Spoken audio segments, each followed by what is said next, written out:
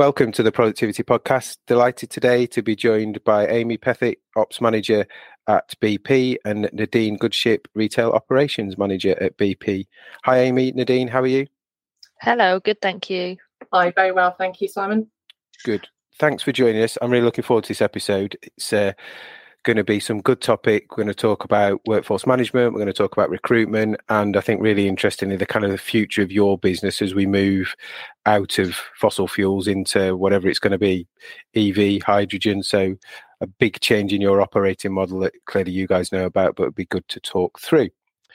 But before we get into the detail, let's find out a little bit more about you. So if we start with you, Amy, tell us a bit about your career history, what you've done, where you've worked, how you ended up working at BP and in the role you're doing today.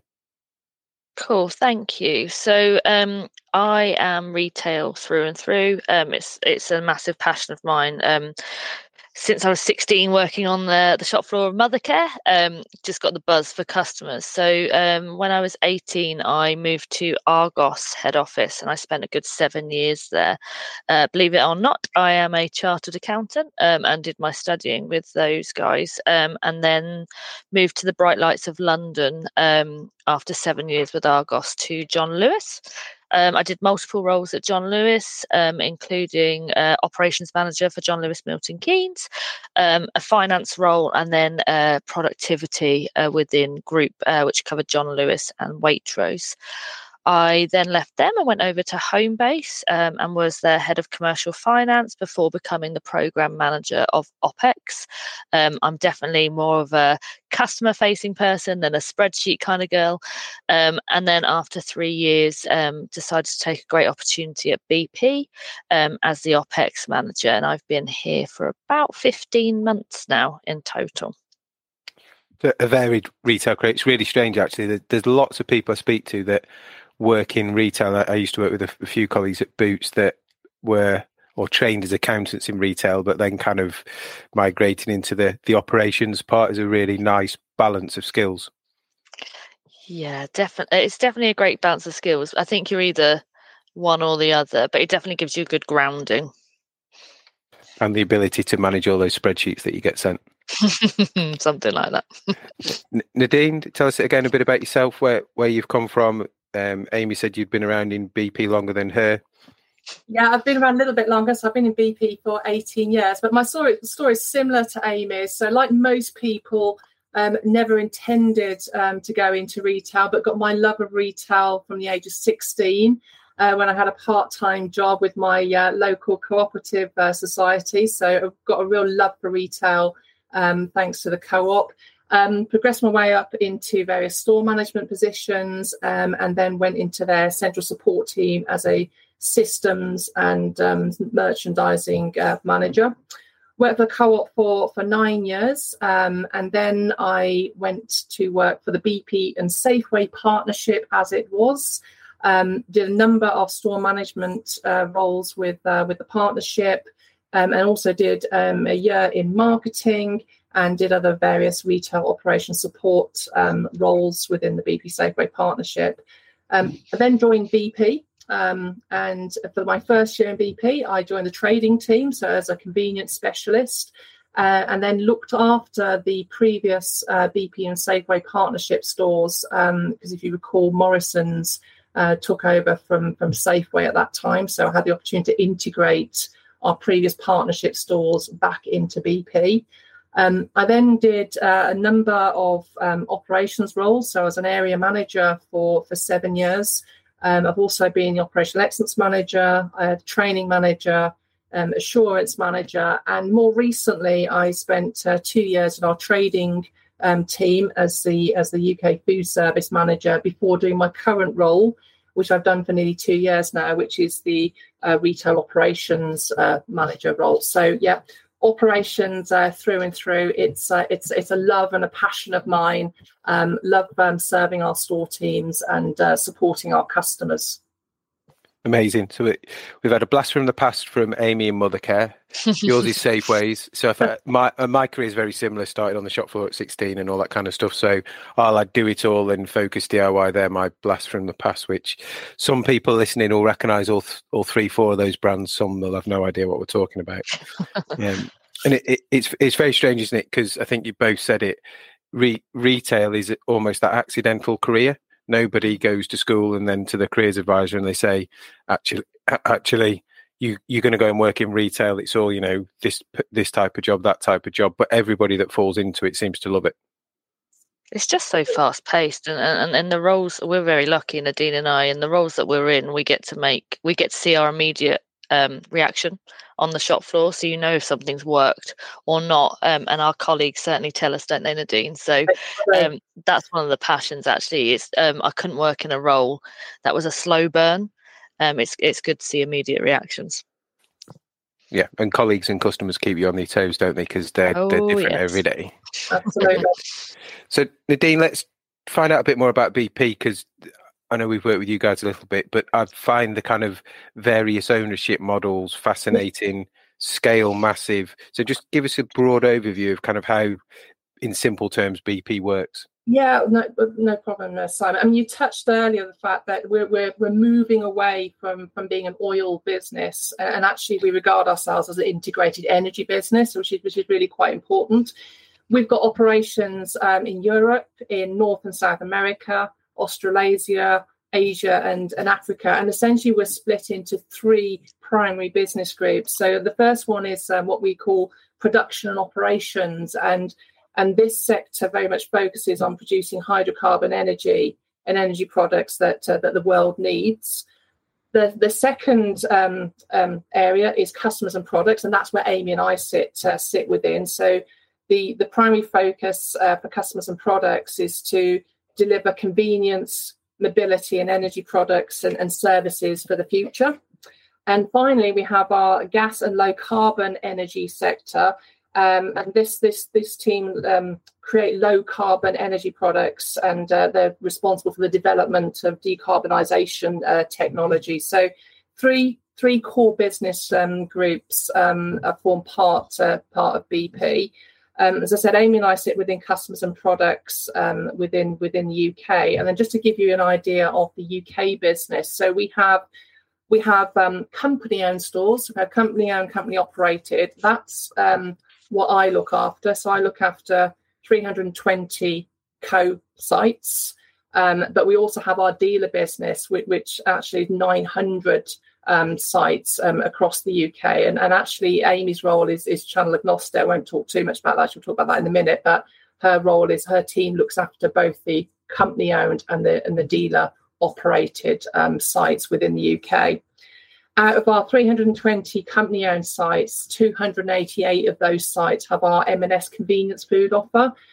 So we have a strategic partnership with M&S, which is really critical and a core part of our convenience offer. So lots of sites, lots of different offerings, global. So some real challenges you must see, certainly in the market you work in, but also from some of your peers across the world. One of the things that is absolutely top of everybody's agenda at the moment that we speak to, regardless of it be retail, manufacturing, supply chain, warehousing, is people. Yep. So trying to get people, trying to keep people, trying to incentivize people, that must be massively challenging in your world, because we're not just talking about the scale, but you guys are pretty much open 24/7 in most environments, is my guess. Start with you, Nadine. How do you kind of combat that? Because we're seeing supermarkets just paying people more. It's not all about pay, I get that, but the scale of that operation must give you some headaches, sleepless nights. Yeah, I mean, absolutely. I mean, it is something that's impacting, retail and the hospitality sector quite significantly. So, attrition is a huge concern at the moment. And I think a recent McKinsey report showed that 83% of retailers are really struggling with recruitment, and we're certainly experiencing the same at the moment. Cost of living is obviously also at the forefront of people's minds. So that's something that we're really trying to work to support our store teams with. And some of the things that we've tried to do to support our people and support attrition is we've looked at things like increasing staff discount, focusing very much on what we can do to retain and look after our current workforce. We've looked at enhanced perks at work. We've had to increase the hourly rate, especially in some of our remote locations and those areas where it's historically always been difficult to recruit in. But there's other things we've been focusing on as well. So the need to focus on development of our people and really for them to see that they can have a career with us and stay with us for the long term. So people want to see that they can have a future. So we've just recently launched a new Pathways development program to develop our people through the business. We've focused on doing self-advocacies. We've recently had a Grow Week, which has been a great collaboration from across the business, really demonstrating how we can support our team's development.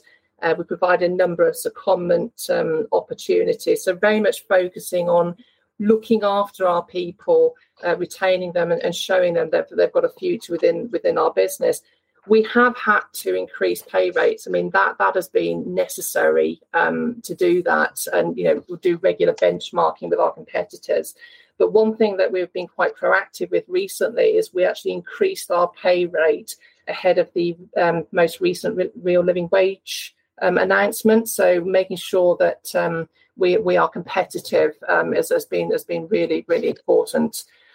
There's other things we've done as well. So we've had to reduce trading hours in some of our sites because sometimes it's just not possible to maintain a 24-hour business in some areas. So there are lots of different things we've had to do to combat the recruitment challenges that we're currently facing.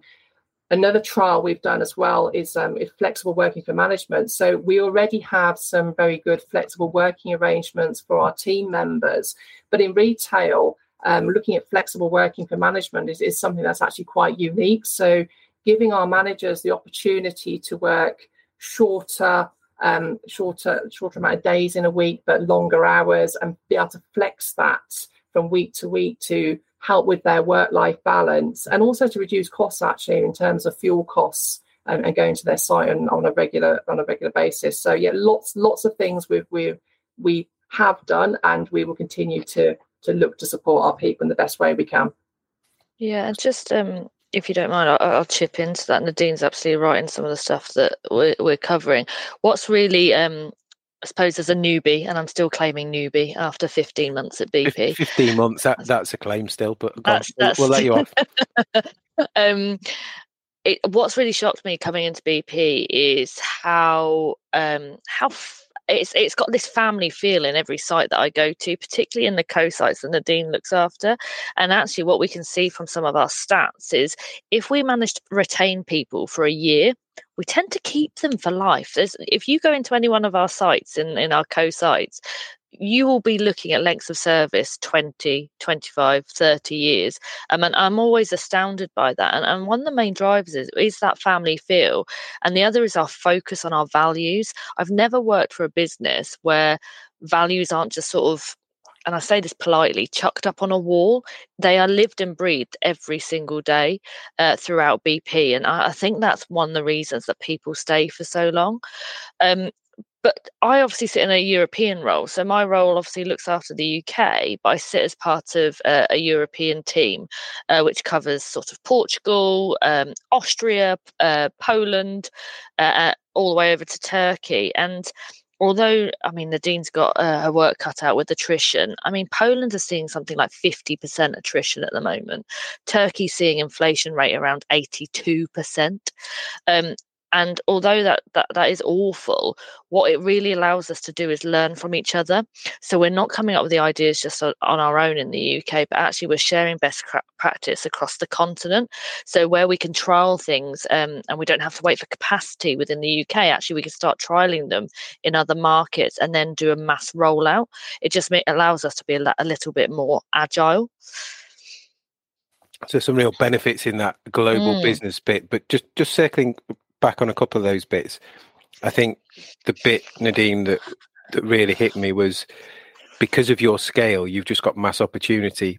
So if you think of some different businesses where they might have 300, 400 sites in the UK, towns and cities, because of your scale, company or dealer, that's a massive opportunity once I've hit that kind of 12 months I'm staying to get on and move on, which I think is a big blocker in lots of other organizations at the moment, because they've scaled back leadership roles and teams so much that to get to the next level up, I've probably got to move.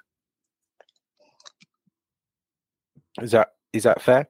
Yeah, no, absolutely. I think that so we've certainly had, as a result from our pulse surveys, people want to see those career progression opportunities, and I think we're very fortunate in our organisation that actually we will support our colleagues quite significantly with their development, and actually nothing's off. No opportunities are limited, so we can have people from our sites that have gone into multidiscipline. They've gone into HR, they've gone into marketing, they've gone into IT, they've gone into various trading roles. I tend to steal Nadine's best store managers for my team as well.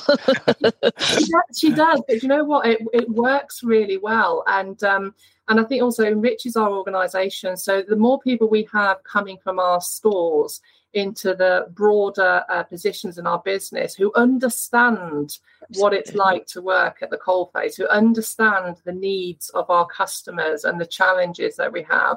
Actually, we've seen huge benefits there. So I'm really proud of the way that we support our people with progression in the business.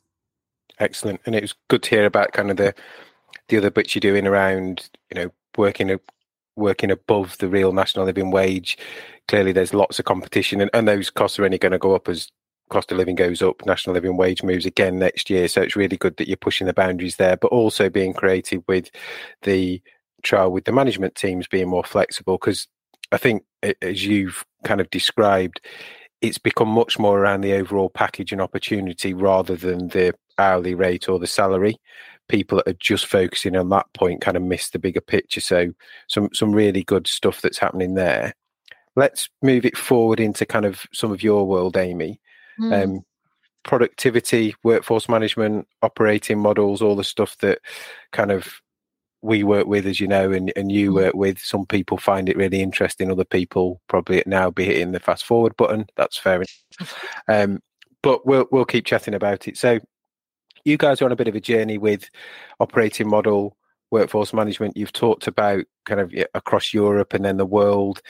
As we know, everybody does something slightly different in different ways. Clearly, there's lots of legal implications from a pay point of view and contract. But just kind of sum up to us where your productivity journey is at the moment and some of the things that you're doing. Yeah, of course. It's funny, isn't it? Productivity and labour modelling in itself has moved on such a long way. I remember creating the labour model via Excel at John Lewis many moons ago. And now we've got these jazzy systems that can spit out what we need. So we've gone on quite the journey at BP. And you've got to remember, BP is, I've never experienced such a complex operation. So you think we're running a cafe, we're running a forecourt with fuel and EV chargers, and then we've got our convenience offer as well. And all of those have their own operational standards. There's a health and safety risk within all of those, whether it's on the forecourt with the fuel, or whether it's food expiring, or whether it's making hot coffee. So it's a massively complex operation. And you're asking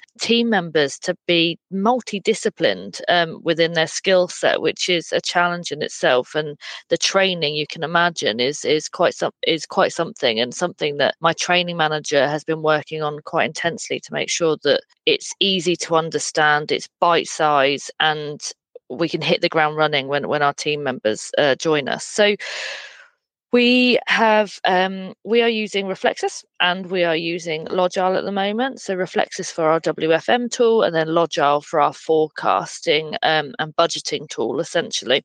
You yourselves actually helped us with our time and motion studies back at Christmas last year. So we measured every single task that happens in our site to allow us to have a bottom-up workforce management tool and understand the inputs to that.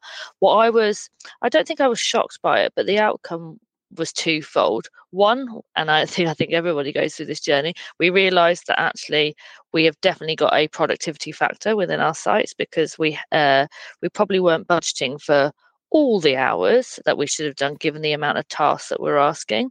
And there's two things that we need to do there, right? So one is, how do we simplify those tasks, or how do we remove them? Personally, I think any task that's being taken place on the shop floor is time away spent from our customers. So how do we really, really simplify that and try and centralize as much of that process as possible? And then second to that, I was quite shocked about how much time was not spent on the shop floor. So we've got a true balance to sort of go after there. So anyway, we did the workforce management tool, and saw the inputs come through. We then have some decisions to make around, obviously everybody's trying to save. We've got a bit of a cost piece going on, and therefore we had to make some real decisions about what are the processes that are absolutely necessary. So based on the bottom up, we found that obviously we had more hours being required to run our operation than we were probably building into our previous labour models, which meant that we had to make some decisions around tasks. Now, some tasks we've looked at to simplify or remove if they weren't adding value. The ambition is to drive a zero back office mentality to ensure that all of our teams are on the shop floor. And then we kind of split tasks down into risk profiles. So those which were absolutely necessary to run a clean and safe operation, particularly around food safety. So Nadine touched on it earlier, that we work closely with our M&S partners. That means that we have a fresh food offering within our sites, and therefore obviously expired food is one of those risks. So making sure that those tasks and those checks are being done absolutely every single day to keep us safe and compliant is important. The second is then the minimum manning, right? So obviously we need to do pump authorizations when people walk onto our forecourt, and other tasks that are necessary to keep our operation going. And then third is those non-value add tasks. And I think I spoke to it earlier around how do we simplify them. So I'll give you a really dull example, but one that comes up time and time again is we get newspapers delivered every day, and then we have to return them if they're not sold. Actually, that's a really laborious process for our site team. So how do we either outsource that? How do we make it easier? A lot of it's done by pen and paper at the moment. So how do we really simplify that task to allow our team members to do it quickly, efficiently, and then move on so that they can really serve our customers? It's an eye-opening process, isn't it? So really good. You've got kind of a nice platform now that you can produce the forecast and budget from, and a system that's easy to use for colleagues and has all the advantages of all the kind of colleague engagement apps and all the other bits that come around it. But it's that data, isn't it, that's giving you the ability now to make those decisions, understand where to focus, to make life easier for colleagues, to focus on customers. And I think we're seeing it as well now in times where cost is being really challenged by rising energy rates and all the other things that are happening.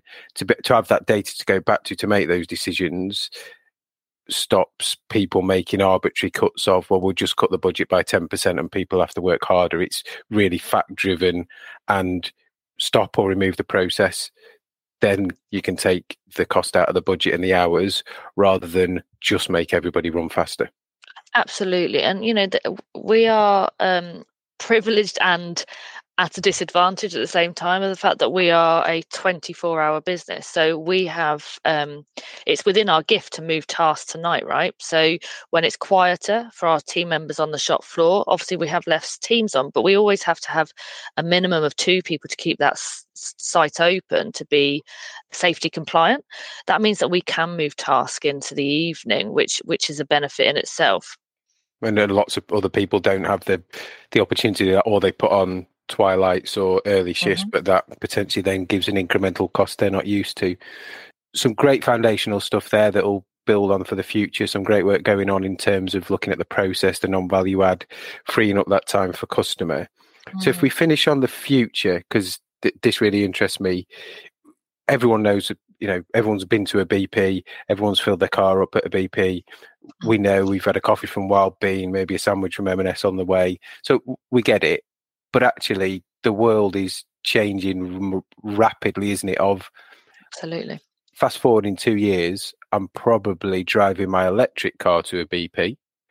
I've probably got to wait for, I don't know, it's going to get quicker and quicker, isn't it, to charge a battery or swap them in and out, whatever it means. But I'm not going to in-out pay go. I'm going to wait for 10, 20, 30, 40 minutes. So now you've got me for, let's call it 30 minutes. So what am I going to be looking to do in one of your sites in the future? How's it going to change? Where's the thinking going? Simon, you're absolutely right. And we need to think about our proposition, because it's not just a BP that's going to be putting chargers in. It's chargers. You would have seen them coming into supermarkets. I'm sure they're coming into fast food outlets as well. So Yep. How do I get people to come to us rather than going for, say, a Big Mac somewhere else?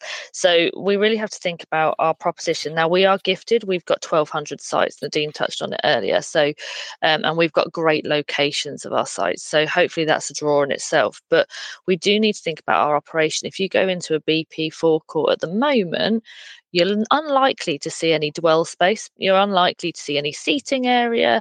And that's something that we really need to think about. So we're actually trialing at the moment what a cafe would look like in one of our forecourts. How do we bring it to life? And not just, and we do great food, by the way. I would highly recommend cheese and bacon turnover. But actually, how do we bring probably a more sit-in proposition from a food perspective? So how do we create fresh food that people can enjoy whilst their car's charging?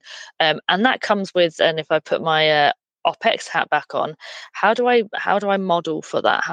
That's a completely different operation. We're used to making barista coffees and cooking the pasties, etc., and sausage rolls, but actually fresh food is something completely different, and that requires a whole different labor model and operation behind it as well. So we're trialing a few bits at the moment. In terms of the future of the forecourt, who knows? You might have blended propositions, so you might have fuel and EV.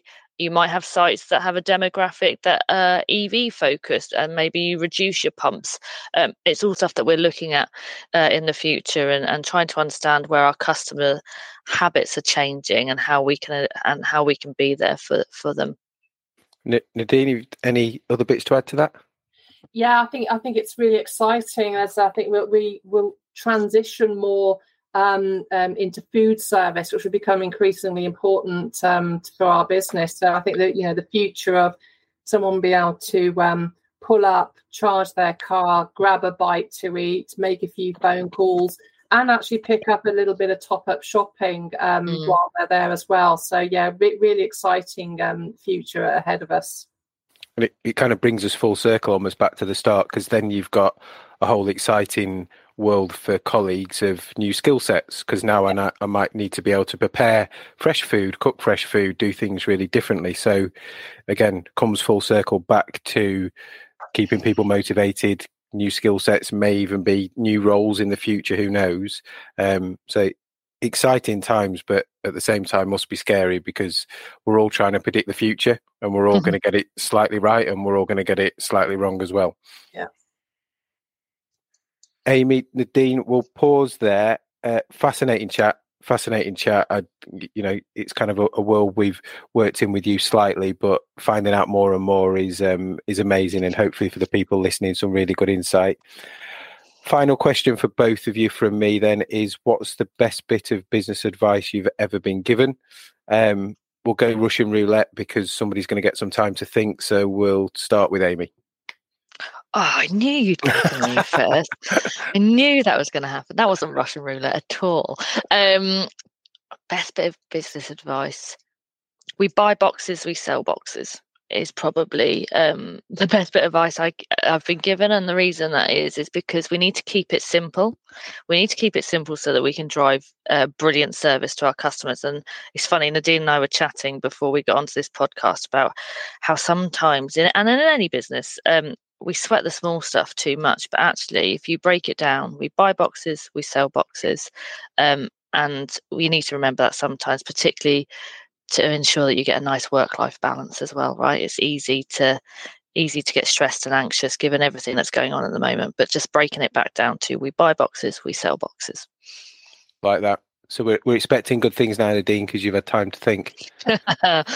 Best business advice I've ever had is almost never forget where you come from. So I always find it, for me, it's really important that you continue to walk in the shoes of others and understand their challenges and understand their needs, both for store teams and for our customers. Yeah, because once the boxes stop selling, you've got a real problem then. Absolutely. Brilliant. Nadine, Amy, absolute pleasure to catch up. Really appreciate your time, and thanks for coming on. Thank you for having us. Thank you.